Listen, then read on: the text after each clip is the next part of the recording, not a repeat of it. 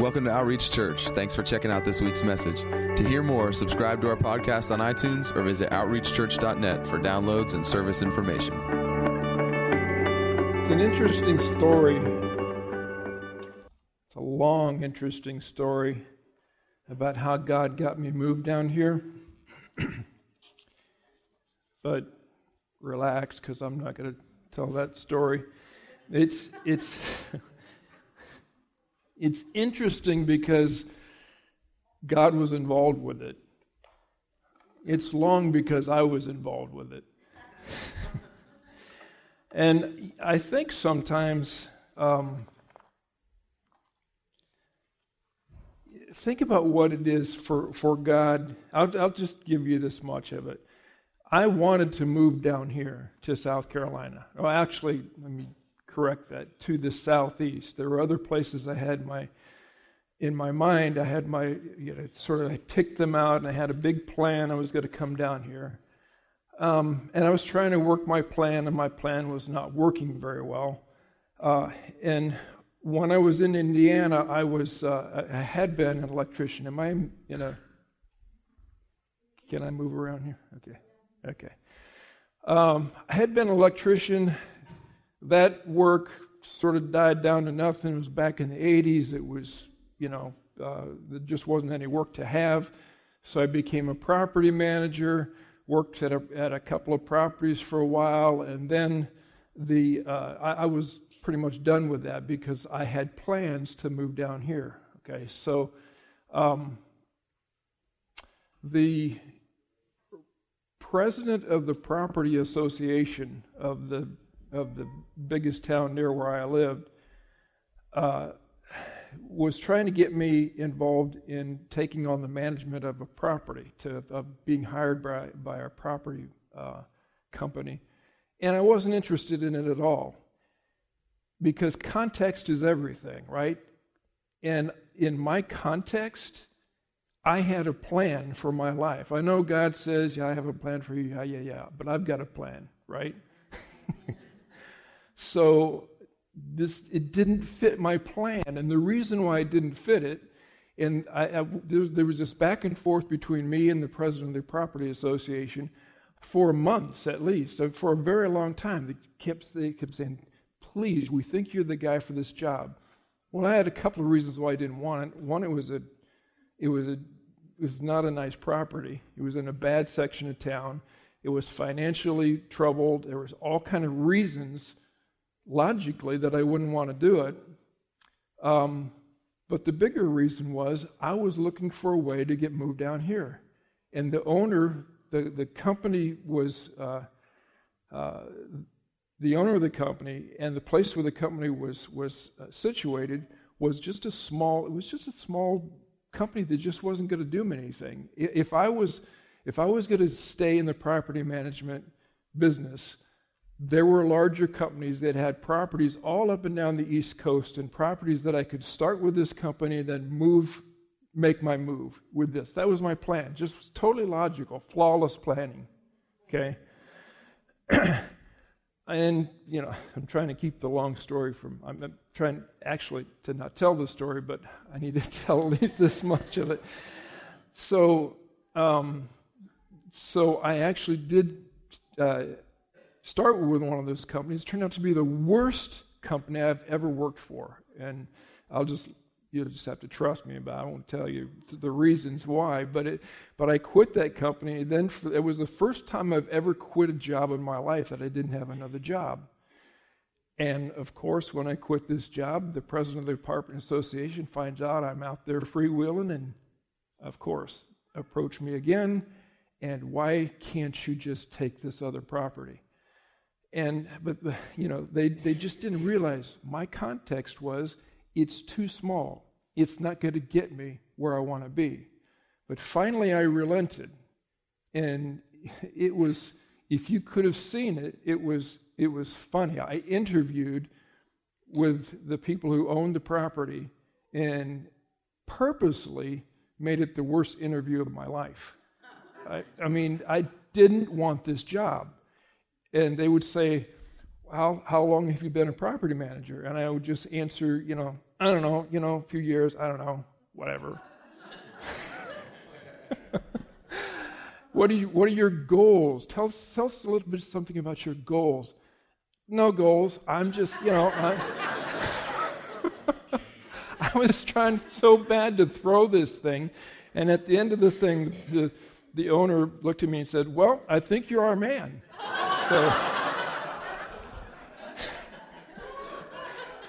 So I said I agreed to start working for them. Worked with them for a very short period of time, and then found out that the owner of the company found out, because of some conversations I was having with some other people, that I actually wanted to relocate to the Southeast. And coincidentally, he was buying into a management portfolio in Greenville, South Carolina. This company that could take me nowhere was taking me exactly where I wanted to go. Then the thing is, I had a context, right? I'm making my decisions within this context. Let's not get outside of my context. But what I didn't realize was that God had a context that took my context in. And in fact, my context was part of his context. It was he that had put the desire in me in the first place to get moved down here.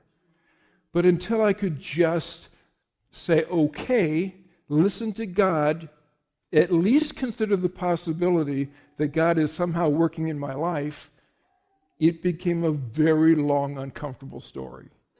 Okay? And that happens all the time. I swear it must be, if you're God, what we have here is a failure to communicate.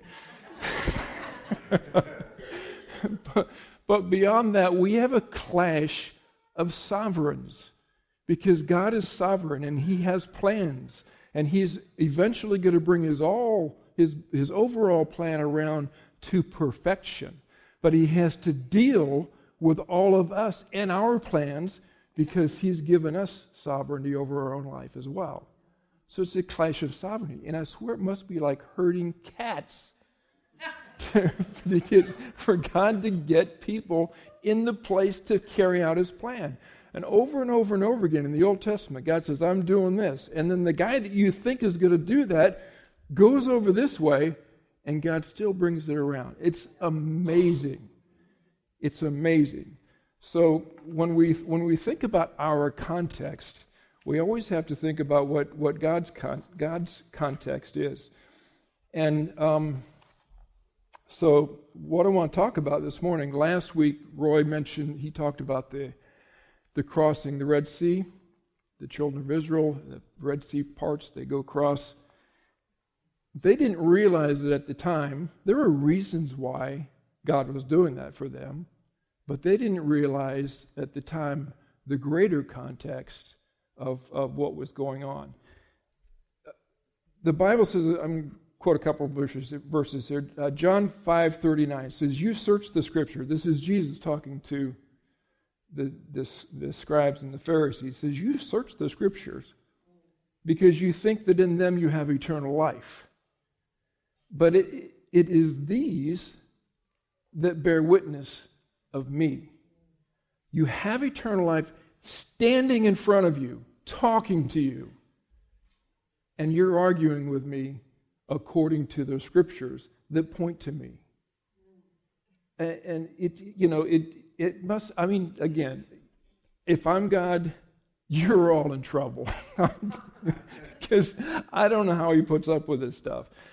Colossians 2:17 said, these things, talking about the stories, the rituals, the ceremonies, the traditions, he said it's all a mere shadow of what's to come.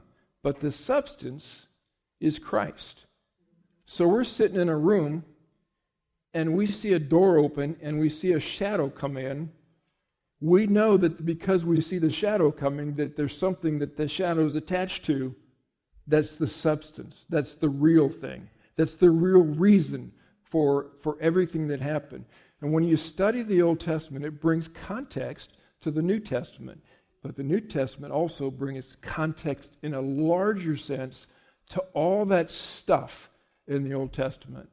So again, we're looking at the Old Testament, and when I think of the context of the children of Israel crossing that the Red Sea and the miracle that took place, we know that from their perspective, God's just showing them something cool so that they will trust Him, right? He brought them out of Egypt and all the plagues that He did on their behalf, and now all of a sudden the Egyptians are behind, the sea is in front of us. God's going to show you something really cool. And so Moses, God's spokesman, says, here's the deal. Sit down, shut up, and watch. That's all you got to do. And watch what God does, because He's going to bring salvation. Use that term, salvation. 1 Corinthians 10 said, all were baptized into Moses in the cloud and in the sea. Moses is a type of Christ. That's the larger context, what the children of Israel didn't get. Because from the very beginning, if you go clear back to God speaking to Abraham, He takes him to what is to be the promised land. This is the place that you're to be. This is where I want you to be. It ain't happening yet, because you're going to spend about 400 years in a land that's not your land. It's not yours. There was context. There was reason for that. They didn't know it. They didn't get it. Abraham didn't get it at all. Abraham believed this was the place. This is where God wants me. And he so stuck to that place that when it came time to find a wife for his son, he sent, because of his wife griping, that didn't want the son marrying somebody from here, wanted to send for some cousin back home to marry him. So he sent a servant up there to find a bride for his son. That sort of attitude of I'm staying in the promised land began to diminish as the generations went, until finally, you have the story of Jacob, who goes out of the promised land to go find his own wife, and that the trouble that he went into, living under bondage with Laban and working all those years for first the wrong wife, then the right wife, and all this kind of thing. And then, again, the story goes on. Remember, this is the promised land. It's where God wanted them to be. Then came the famine in the land. You know the story that Joseph took the whole family and put them in the land of Goshen. And it was a good place. He was friendship with the Pharaoh that lived there, okay? And it was great, and it was blessing. And if I believe that I could make the case that God wanted them there, but He didn't want them to stay there. That was never supposed to be. He knew they were going to stay there, but it wasn't where He wanted them to be. But it was comfortable. It was a good land. It was developed. It was for them. They had the Pharaoh and all this kind of thing. But then there was a Pharaoh that came along that didn't know Joseph, right? And what did he think of the children of Israel? He hated them and he feared them. What does that remind you of? Adam was put in a garden. God's favored person created a place, a wonderful place, said, this is your promised land right here. But then you had an enemy in the land who didn't know God and didn't know Adam, or he did know them, but he saw Adam as a threat. And so he began to work Adam. Adam came under bondage to this enemy, and he began to build his own kingdom, not with his own authority. Satan had no authority on the earth. He used Adam's authority. And that's what happened with the children of Israel. The Pharaoh saw them. He saw the power. He saw the strength. He saw the who they were. But he used them, put them into bondage to start building his own kingdom in Egypt. And then came a time when God says, it's time for you to go out of this place and find the promised land that you were always supposed to be in. What was the verse you said again? Because I thought about it when it says, I forget how you said it. Yeah. Because I thought it fit right in. Yeah, return to their stronghold of hope. Return to the stronghold of hope. Here you have slaves in a hopeless situation, but they were supposed to be there. They were supposed to return. How was God going to get them there? Okay, so that was the background of all of the, leading the children of Israel through. But what they didn't realize was God was creating a picture then for us now. There's another verse that I don't know if I could find it right now. Okay, 1 Corinthians 10. Now these things happened to them as an example. Everything that happened was teaching us something, to instruct us something. They didn't realize that. They just see it as in the context of their own life and what they're doing and their hardships and following this and doing that. But God has a greater context. Okay, so the context is Egypt is the world. Egypt is bondage. The world is bondage, but we're never supposed to live in bondage. There was to be a Redeemer that was to lead us out of Egypt in an amazing way. It was amazing to go through those waters, and it just said here that when they passed through those waters, that was their baptism, because they entered those waters as slaves and came out as a nation. So that was their baptism into Moses. And it's a picture of what we are. Everybody in this room, I don't know everybody in this room, but I can guarantee you are in one of three places. You are either in Egypt, the world, bondage, or you were in the wilderness, or you were in the promised land. And the interesting thing about that is you think there should just be two places. It should either be Egypt or the promised land. What's this deal of this wilderness in between? What's that all about? The wilderness was a place where God was going to teach these people who grew up as slaves how to have God as their king, how to trust and obey God, and how God, if they did that, the covenant was, I'm going to provide for you, I'm going to protect you. But it says that he could have taken him directly from Egypt right into Canaan, but he didn't do it because he knew there were giants in that land, and he knew that if they encountered those giants, they would just scatter.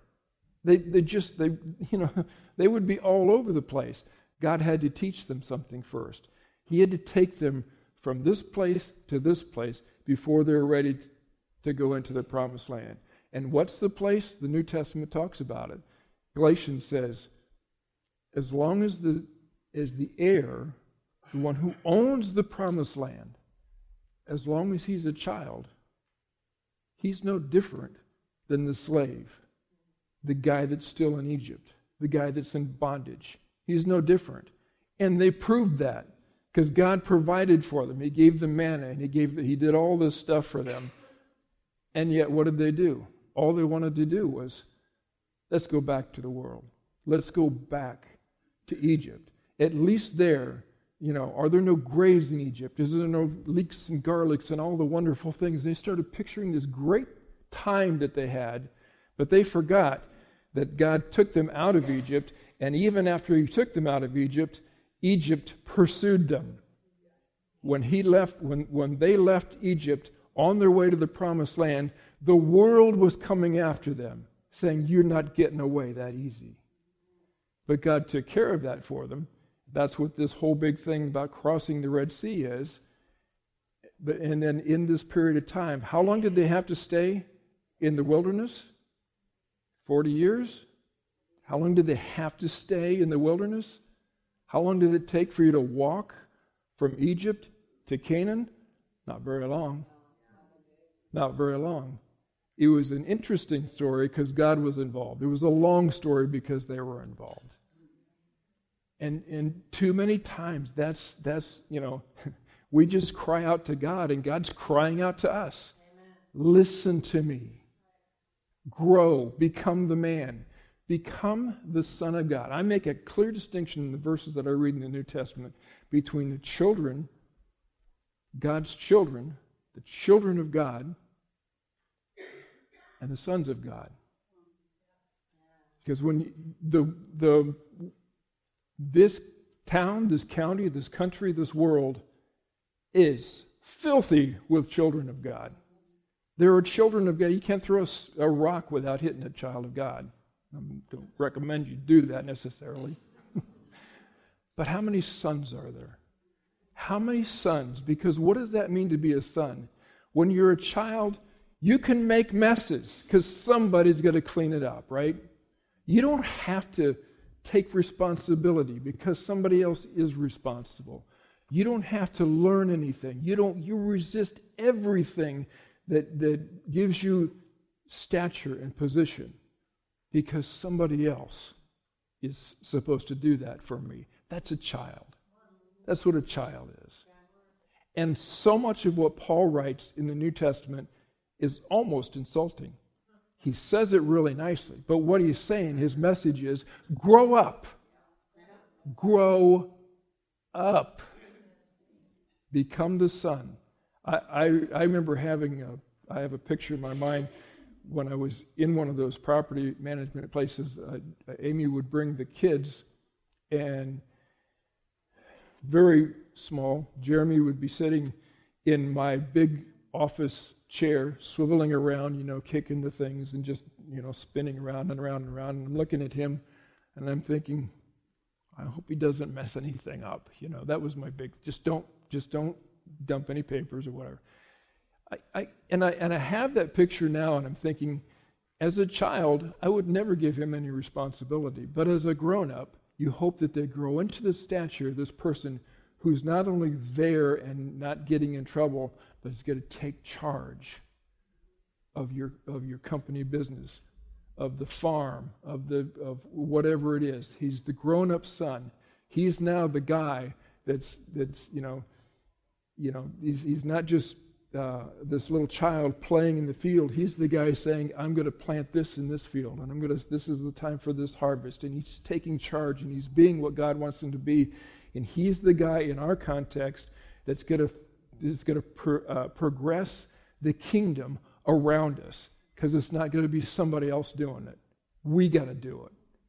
And when we do it, when we finally get to that place, God said when they were in the wilderness, he told them when they were getting ready to leave, he said, the reason why that I fed you manna, the reason why I tested you like this was to do really good for you in the end. It's going to be awesome. It's really going to be good. This thing that you've been living, this wilderness experience that you've been living, I guarantee you is not the promised land. That's not the end. There's something far greater, and it's on the other side of that river. So you're going to have to, there was a whole generation of people that he tried to teach them, and he brought them to the verge, to the borderline of the promised land, and he said, by the way, just so you know, there's giants in there, and I've sent some spies in there to check them out. Only 2 people got it. Only 2 people learned the trust and obedience that whole trip was all about. And when these guys said, clear back in the time when they were, as they were crossing the Red Sea, Moses said to them, those Egyptians that you see today, you will never see them again. Was he just talking about those Egyptians in the army that were drowned? He's talking about the ones that he'd seen earlier as they left. He's talking about none of Egypt. You're not going to experience. You don't have an option to go back to Egypt. That was what the golden calf was about. That was what all the grumbling was about. They wanted to go back. And in our life, that picture that we have, when you become a Christian, you don't have an option to say, I'm not a Christian anymore. I'm not part of this covenant deal anymore. But you do have an option to say, I want what that world has. I don't want to let go of that. And what does that bring you? What does that do for you? Wilderness.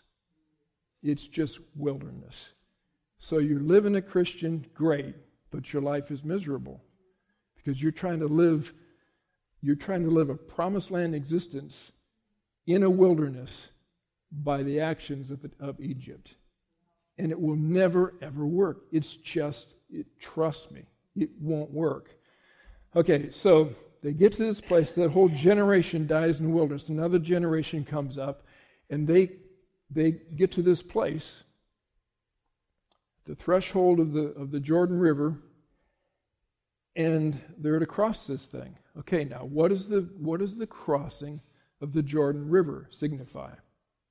I'm a teacher, so I always ask questions. So if anybody, what does that mean? When they crossed the Jordan, you know it went from Egypt into the wilderness. What's the big deal crossing the Jordan? Why did they have to cross something again? Go into the promised land. That's in the promised land. This is an interesting thing. If you look at Joshua chapter 1, I didn't tell you this one, Mati, so you don't have to put it up. But when Joshua is talking to Moses about crossing the Jordan, he said, "Every place on which the sole of your foot treads, I have given it to you." He gave it to him because he'd given it to Abraham. It was already theirs. Okay?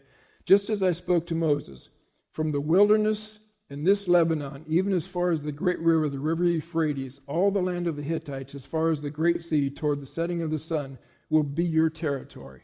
Okay, what does that tell me? When they're standing on the east bank of the Jordan River, and they're standing there looking at this water, and they say, you got to cross this thing, is the promised land geographically, physically on the other side of the river? They're standing in the promised land.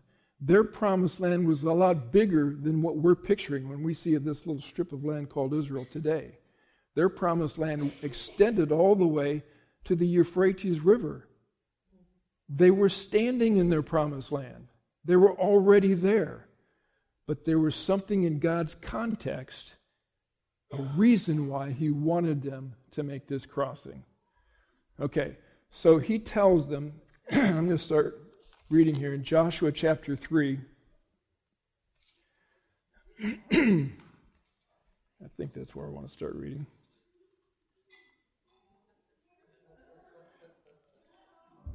Okay, it says verse 1, it says, "Then Joshua rose early in the morning. He and all the sons of Israel set out from Shittim and came to the Jordan, and they lodged there before they crossed. At the end of 3 days, the officers went through the midst of the camp, and they commanded the people, saying, when you see the ark of the covenant of the Lord your God with the Levitical priests carrying it, then you shall set out from your place and go after it. However, there shall be between you and it a distance of about 2,000 cubits of measure. Do not come near it, that you may know the way by which you shall go, for you have not passed this way before." Okay.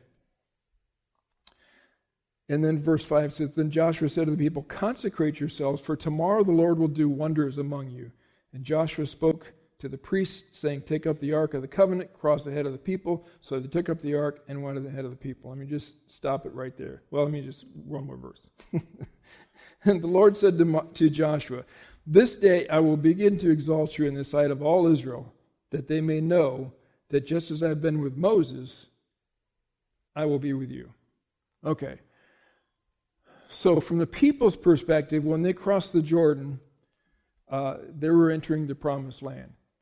God's, you back up a little bit and get a little bit of the larger context. He speaks to Joshua individually and says, I'm doing this because I'm going to exalt you in their eyes, so that they're going to obey you because they know that I'm with you. So there was that context.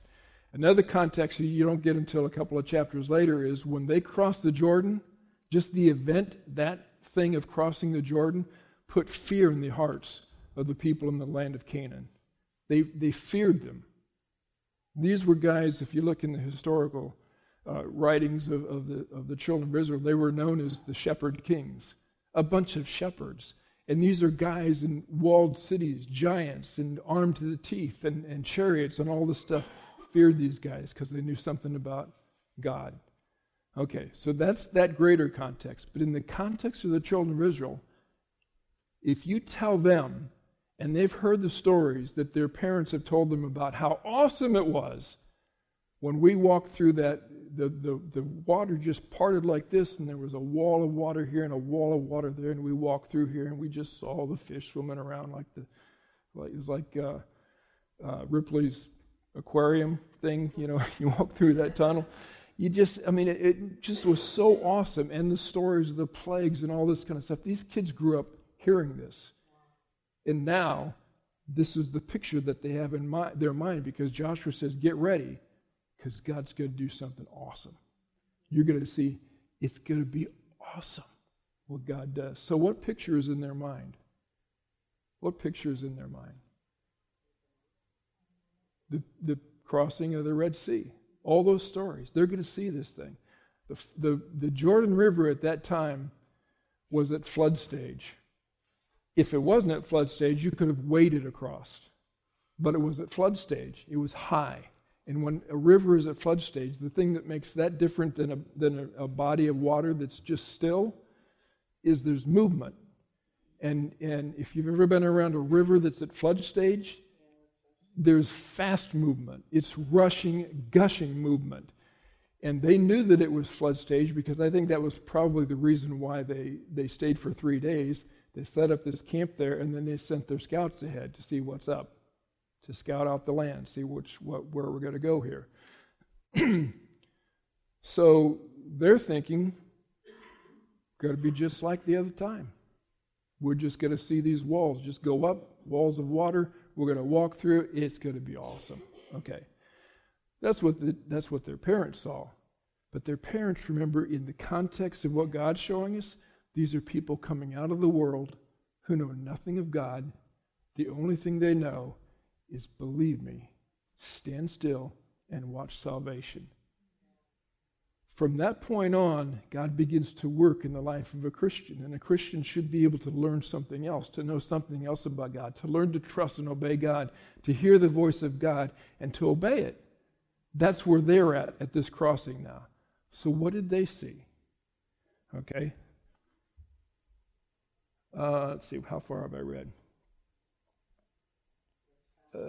Verse 7, okay, I'm going to exalt you. So, let's see. I'm trying to skip through some of this, okay? I'm taking so much time skipping through, I might as well just read it, but... Okay, behold, verse 11, let's start there. Behold, the ark of the covenant of the Lord of all the earth is crossing over ahead of you into the Jordan. Now then take for yourselves 12 men from the tribes of Israel, 1 man for each tribe. And it shall come about that when the soles of the feet of the priests who carry the ark of the Lord of all the earth, rests in the waters of the Jordan will be cut off, and the waters which are flowing down from above will stand up in one heap. Oh, that's going to be so cool. That's going to be so cool to see this, the things that our parents saw. So when they set out from their tents to cross the Jordan, with the priests carrying the ark of the covenant before the people, and when those who carried the ark came into the Jordan, and the feet of the priests carrying the ark were dipped in the edge of the water, for the Jordan had overflowed all its banks, the waters which were flowing down from above stood up and rose up in one heap a great distance away at Adam, the city that is beside Zerathon, I think. And those which were flowing down toward the sea of Arabah, the salt sea, were completely cut off. So the people crossed opposite Jericho, and the priests carried the ark of the covenant of the Lord, stood firmly on dry ground in the middle of the Jordan, while all Israel crossed on dry ground until all the nation had finished crossing the Jordan. Okay. So, here's the question. Expectations, context, what they're thinking they're going to see, what did they really see when they got there? What did they see? What miracle did the children of Israel see?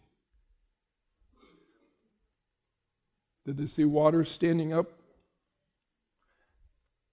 In the case of the flowing river, and if you have the ocean, you just have the water just sort of holding up like this. In the flowing river, you just turn the spigot off up here, and the water flows on by, and then there's nothing there. So here's what they actually saw, and this is interesting to me. When it said, when Joshua had told them, when you see the ark, way back in chapter 3, verse 3, when you see the ark of the covenant, then follow it, okay? and you got to stay back a distance of 2,000 cubits from the ark. Okay, so if you think about the camp of the Israelites, there were probably 2 million, anywhere from 2 to 3 million people, at least, okay? So the camp of 2 million people or 3 million people is how big?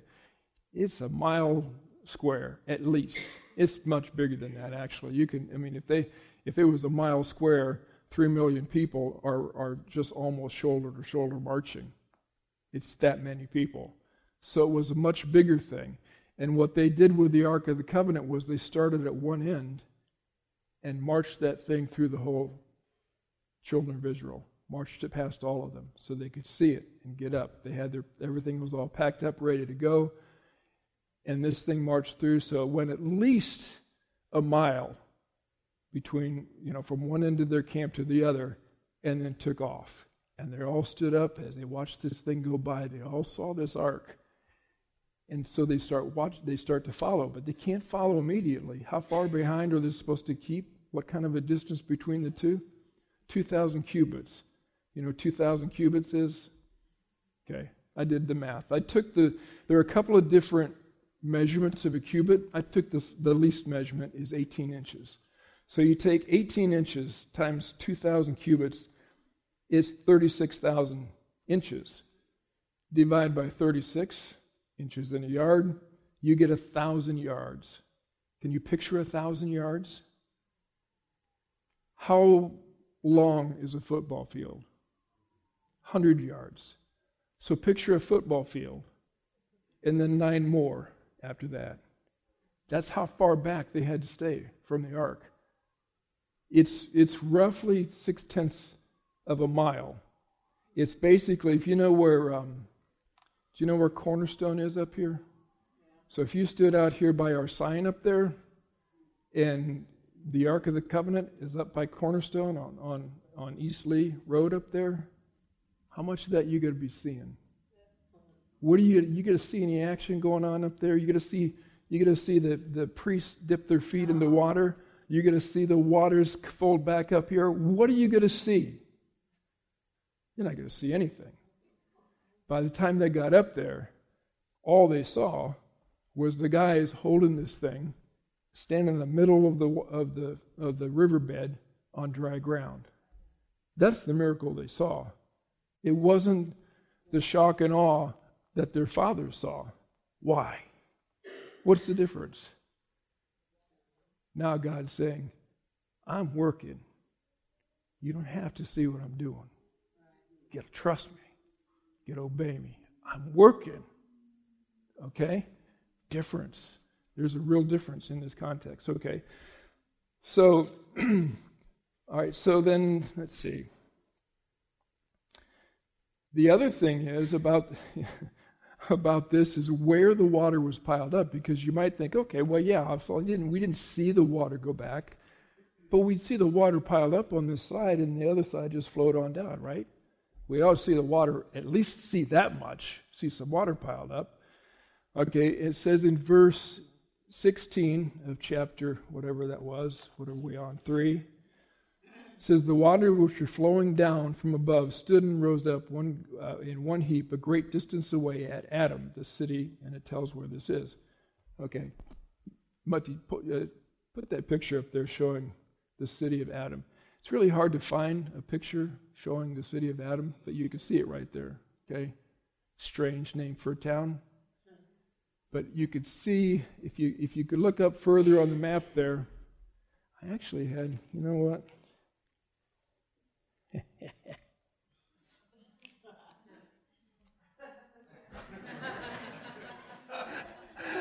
There's like 6 words on there, but in case you can't find Adam, it's right there. All right, so that, everybody with me now? Okay. All right. Why not just, up above there is the Sea of Galilee. You can't see that. Why not just stop it right there? Why did all of a sudden that Adam had just piled up? Okay, so keep that in mind for a second. Ponder that one.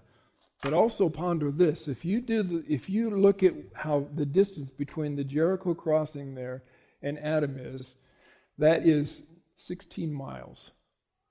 That's 16 miles away. If you come out of the sign up here and you start and you think of Wade Hampton as the Jordan River and you start going up this way, you go past Taylor's, you go past Greer, past Duncan, past Lyman, past Welford, and you'll see the intersection of Interstate 85 crossing way up there. That's 16 miles from here. How much of that water piled up are you going to see? You ain't seeing nothing. God said, I'm going to do an amazing thing for you guys tomorrow. Get ready. And what do they see? A bunch of guys in sandals holding a box on some dry ground. That's what they see. That's their miracle. It was a miracle, but they didn't see it because God says, you don't have to see it. Because I've taken you to a place. The reason you're crossing this place is because you've come to a place where you got to just trust me and obey me. And I'm not showing you anything. But the one thing that he did tell them to look at was what? What were they supposed to, actually instructed, look at this. What was it? The Ark of the Covenant. He says, I'm going to take this thing past you guys, and then when you see it pass, you line up, you wait your turn, and you follow this thing. And you keep your eyes on the Ark of the Covenant, and when you get to the edge of the water, or the edge that's now dry land, you just continue on, and you just make your way up. And everybody in that whole nation of 2 million people marched past the Ark of the Covenant in the middle of that river. Okay?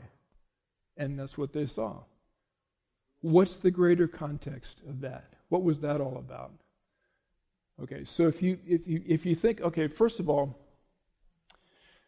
think of these poor guys carrying this thing. The Ark of the Covenant was a big wooden box. It was acacia wood overlaid with gold. Then you had, on top of that, you had what was called the mercy seat, solid gold. And on top of that, you had these carvings of angels, the cherubim, solid gold. And then you had gold rings and bars that were wooden, encased in gold. And then you had, inside of this thing, 2 tablets of stone. How much do you think that thing weighed? I don't know.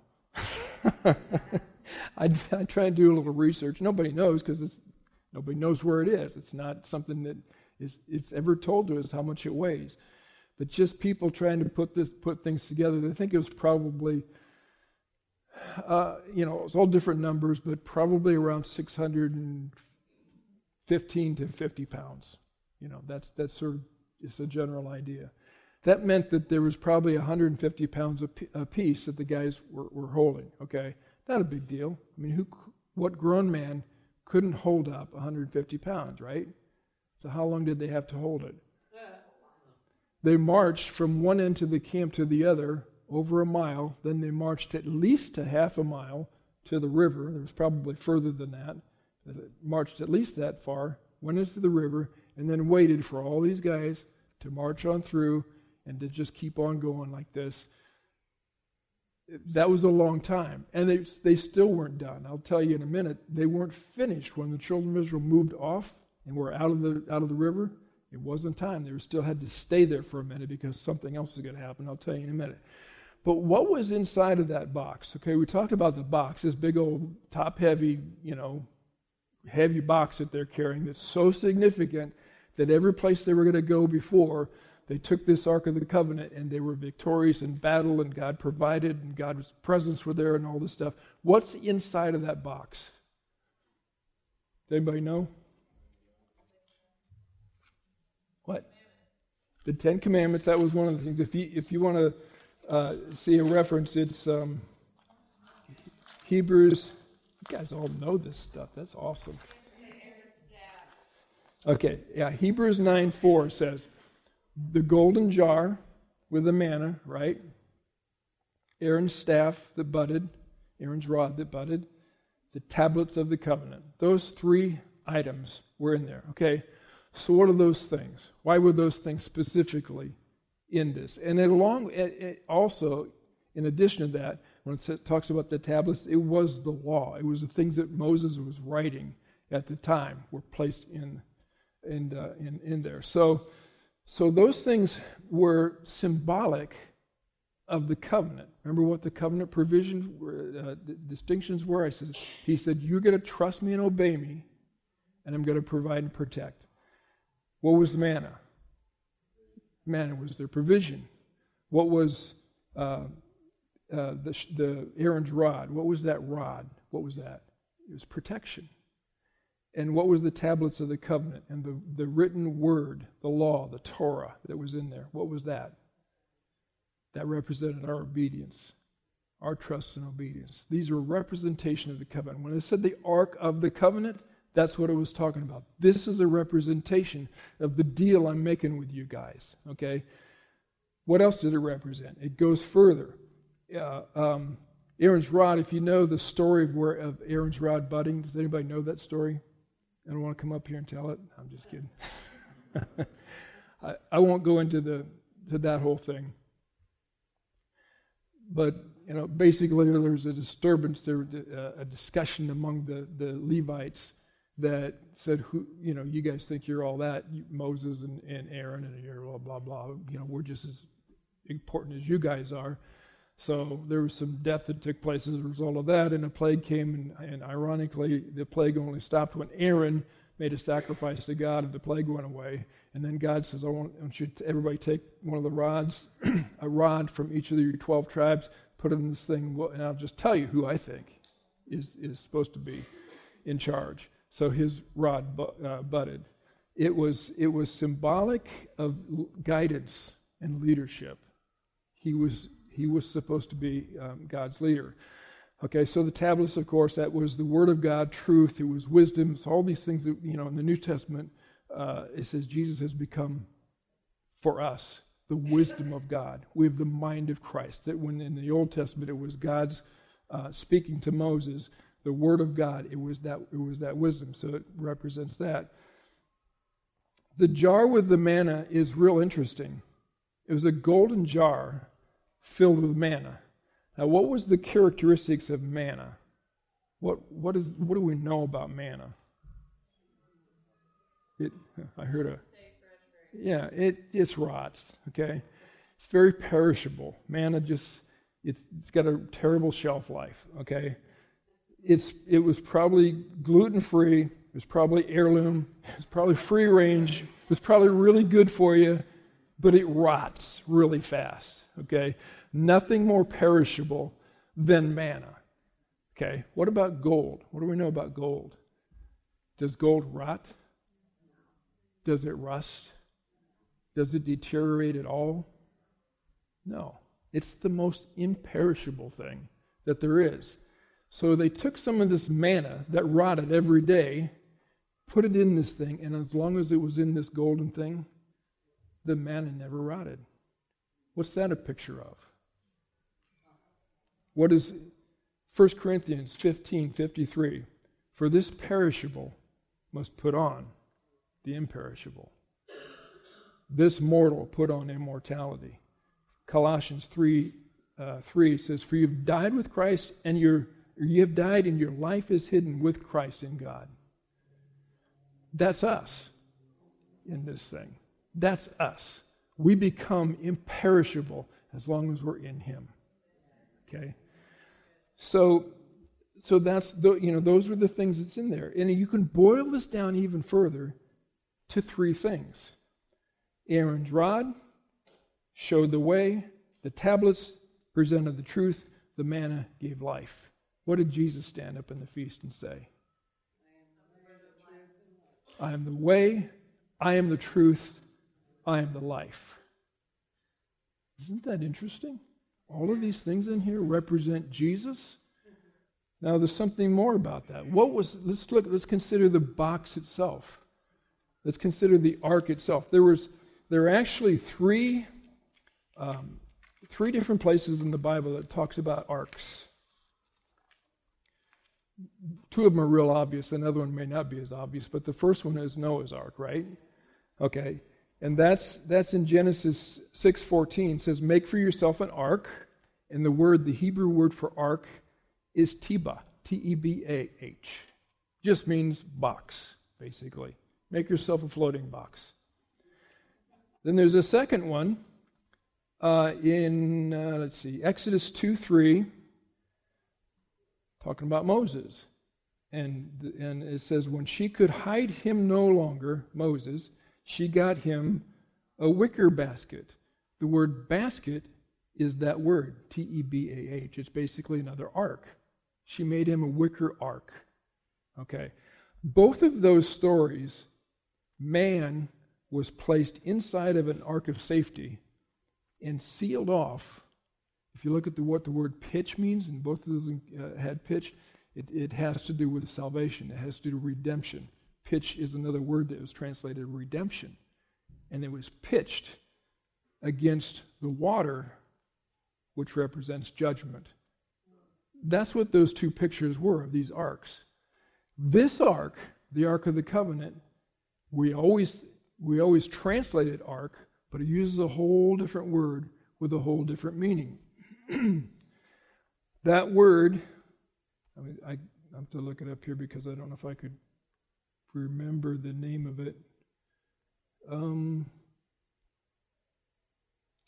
Talk amongst yourself for a second because I'm looking. Where is it? Oh, there it is. Okay.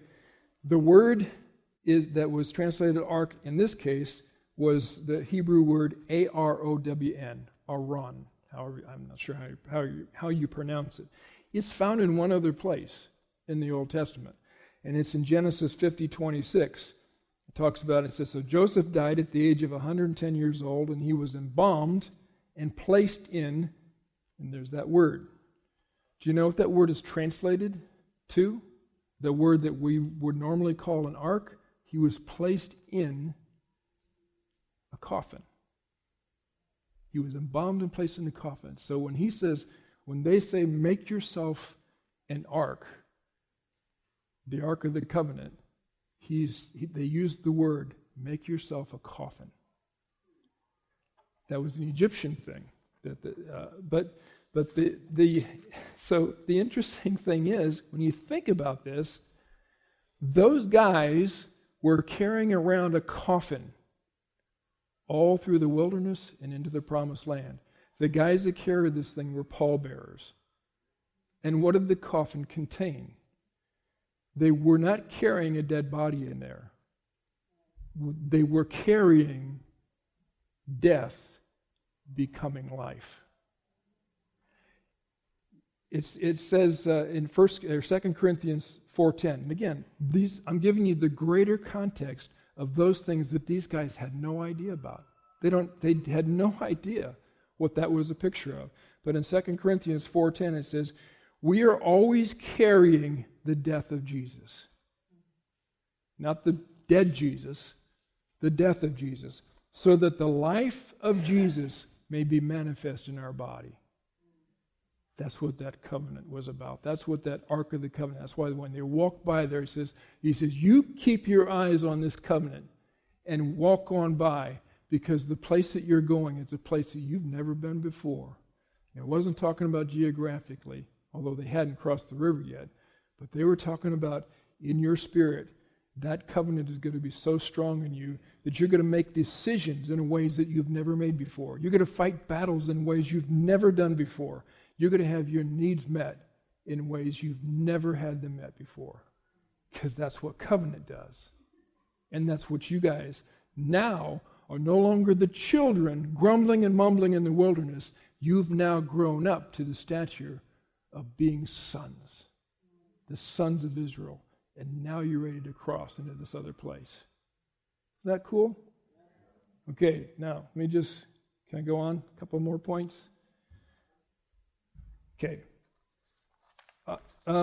So I need to say something else about,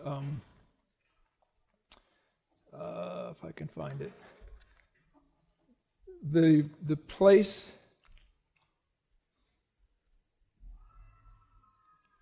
In that picture there, we see Adam, which, by the way, that was a weird thing to call a town in that place, to call it Adam. But it's just God doing his thing, because God was painting a picture. And most people aren't even aware of the picture, but here it is. And what you have here, I'm trying to decide whether to go into this, but I'm going to anyway. Because remember, the guys are still standing in the middle holding this thing, and I got to finish that up for them, because they weren't done yet. Because remember the 12 guys? He said, choose for yourself one guy from each of the 12 tribes. That he had a job for them to do before the Israelites could move on. Does anybody remember what that was that they were supposed to do? The stones. What was all that about? Okay. It was a marker, and it signified the tribes. So here's what he told them to do. He picked the guys in Joshua chapter 4, verse 3 says, take up for yourself 12 stones from here, the middle of the Jordan, the place where the priest's feet are standing firm, and carry them over with you and lay them down in the lodging place where you were lodged tonight. So he called the guys up, said, okay, pick up these stones. And by the way, it said he put them on their shoulders. They weren't just little stones. They were boulders. They were big things that they had to carry, okay? So they pick up these things, 12 stones, and he says, you're going to put them down where we're lodged tonight. Well, where we're lodging? It's a place called Gilgal, okay? Gilgal isn't on there, but I'll tell you something about Gilgal. You read that in verse 19. It says, people came up from Jordan on the 10th of the first month and camped at Gilgal. Gilgal is a place whose name means circle of stones. And so those 12 stones which they had taken from the Jordan, Joshua set up at Gilgal. Okay, so how far is it from where Joshua was at the crossing to Gilgal? 6.5 miles. It's like from here to Staples in Greer.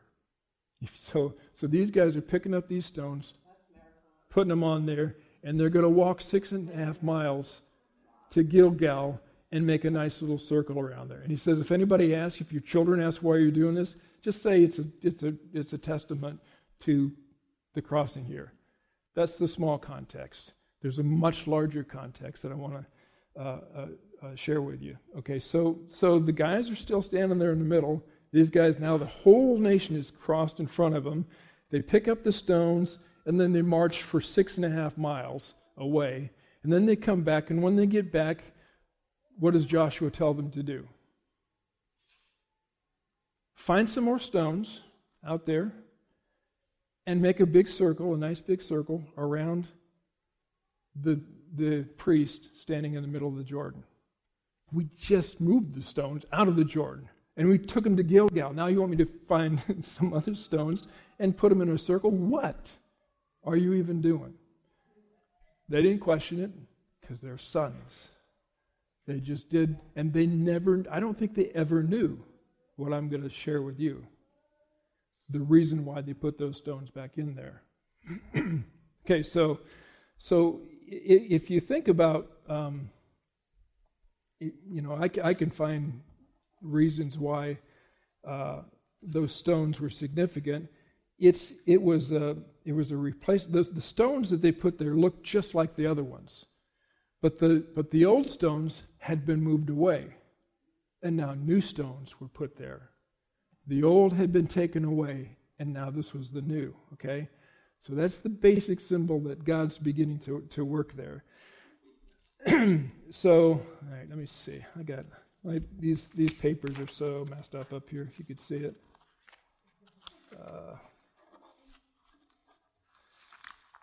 I probably don't need them actually, but I'm going to use them anyway. Okay. Maybe I didn't put those in there. Okay. So the old was carried away, and the new was put in their place. And where is that? I'm looking for a particular verse, and I can't find it. Let's see.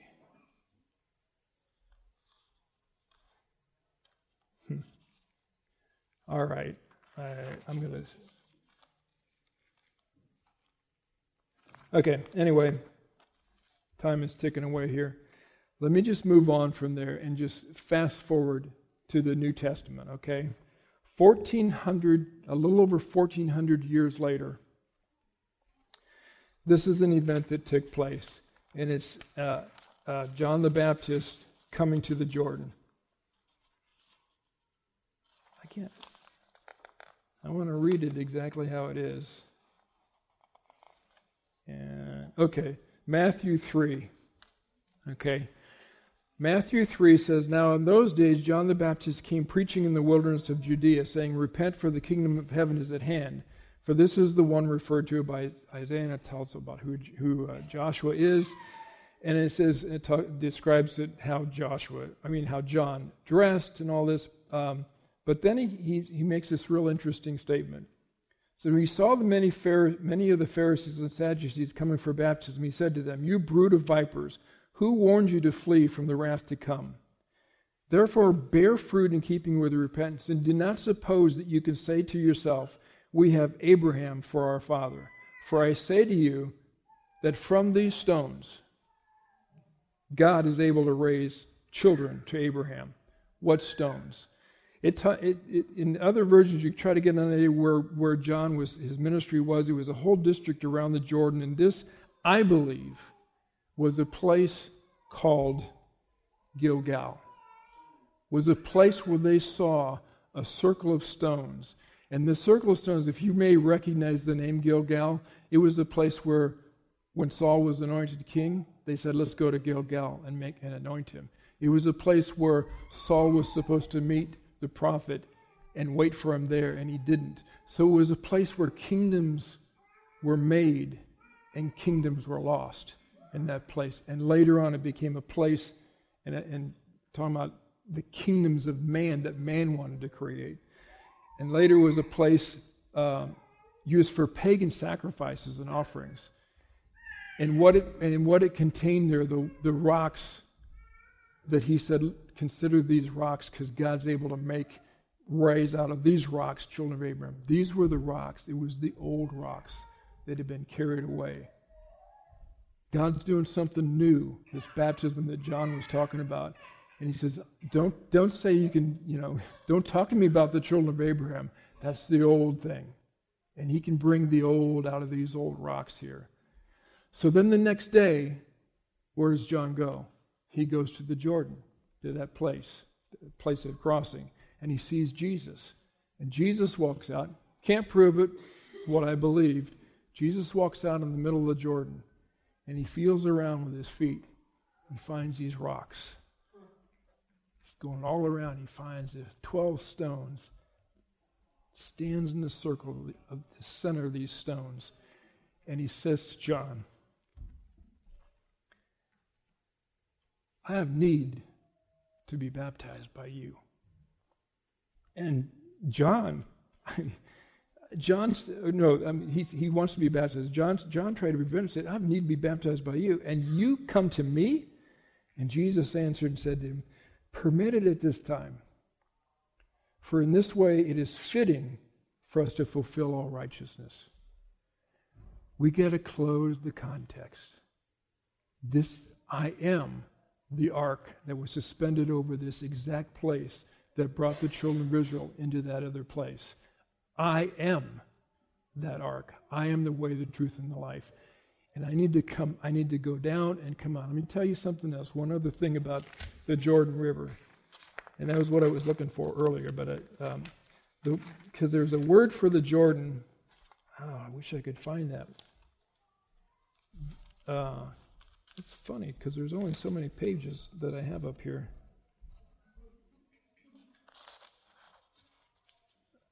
I can't think of the name of the word for the Jordan. But what it means is, I'll just make it up. That's when all else fails. You just got to make it up. Okay. What the word for the Jordan means is descending. Okay, it just means descent. And what the picture of this thing is, if you should put that picture back up again, Mati, if you can, you have the descent that began with Adam going down and ending at the Dead Sea. The descent that went from Adam descending down to death was cut in two when the waters rolled back. And that Ark of the Covenant was there. And Jesus stood in that very place where he said, this will not be anymore. I have broken the descent. So then what happened to Jesus after he gets baptized? It says, Jesus came up immediately from the water, and behold, the heavens were open, and he saw the Spirit of God descending as a dove and lighting on him. And the voice from heaven said, what? This is not my child. This is my son. This is my son. It was the crossing over to sonship. And what does the Bible say? Romans 8:14. All who are being led by the Spirit of God, these are the sons of God. What does God want us to be? Children or sons? There needs to be a Jordan crossing in our own life because the wilderness isn't good enough. And most of the church, this is not a proud statement. Most of the church, I think, are children of God living in a wilderness, not yet in that promised land, not yet taking charge in the kingdom and making things happen. But that's where God wants us to be. We've crossed the Red Sea. We need to cross the Jordan and get into that place. As long as the heir is a child, he differs not from the slave. What did Jesus do when he got up from there? He went back into the wilderness to be led by the Spirit. That's what you do when you cross the Jordan. Okay? So that is what Christmas is all about, Charlie Brown.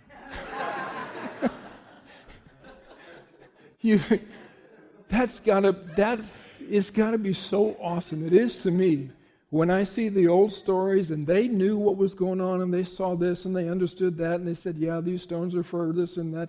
But in the larger context, it all testifies of who Jesus is and who he is to us. Okay, so not sure how to close this thing out. Nobody played nice music for me or anything. Annie. Okay, here it is.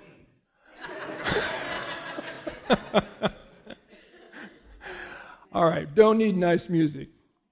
But if the prayer team wants to come up, when I first started, I said there's three places. You're in one of three places. You're either in Egypt, you're in the wilderness, or you're in the promised land. You have to know where that is. And as the prayer team comes up, if you want prayer, if you know you're in the world, if you know you're in Egypt, and you need to move across that Red Sea and get into this other place, talk to these guys, talk to me, talk to somebody. If you're in the wilderness and you know God's been speaking to you, and I think there's other things that have happened this morning, if God's speaking to you saying, it's time for me to get out of this wilderness. Amen. Time to cross that Jordan. Talk to these guys.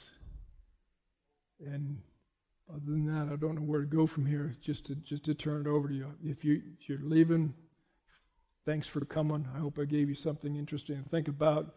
I hope God gave you something to change your life. And you're dismissed. Thank you.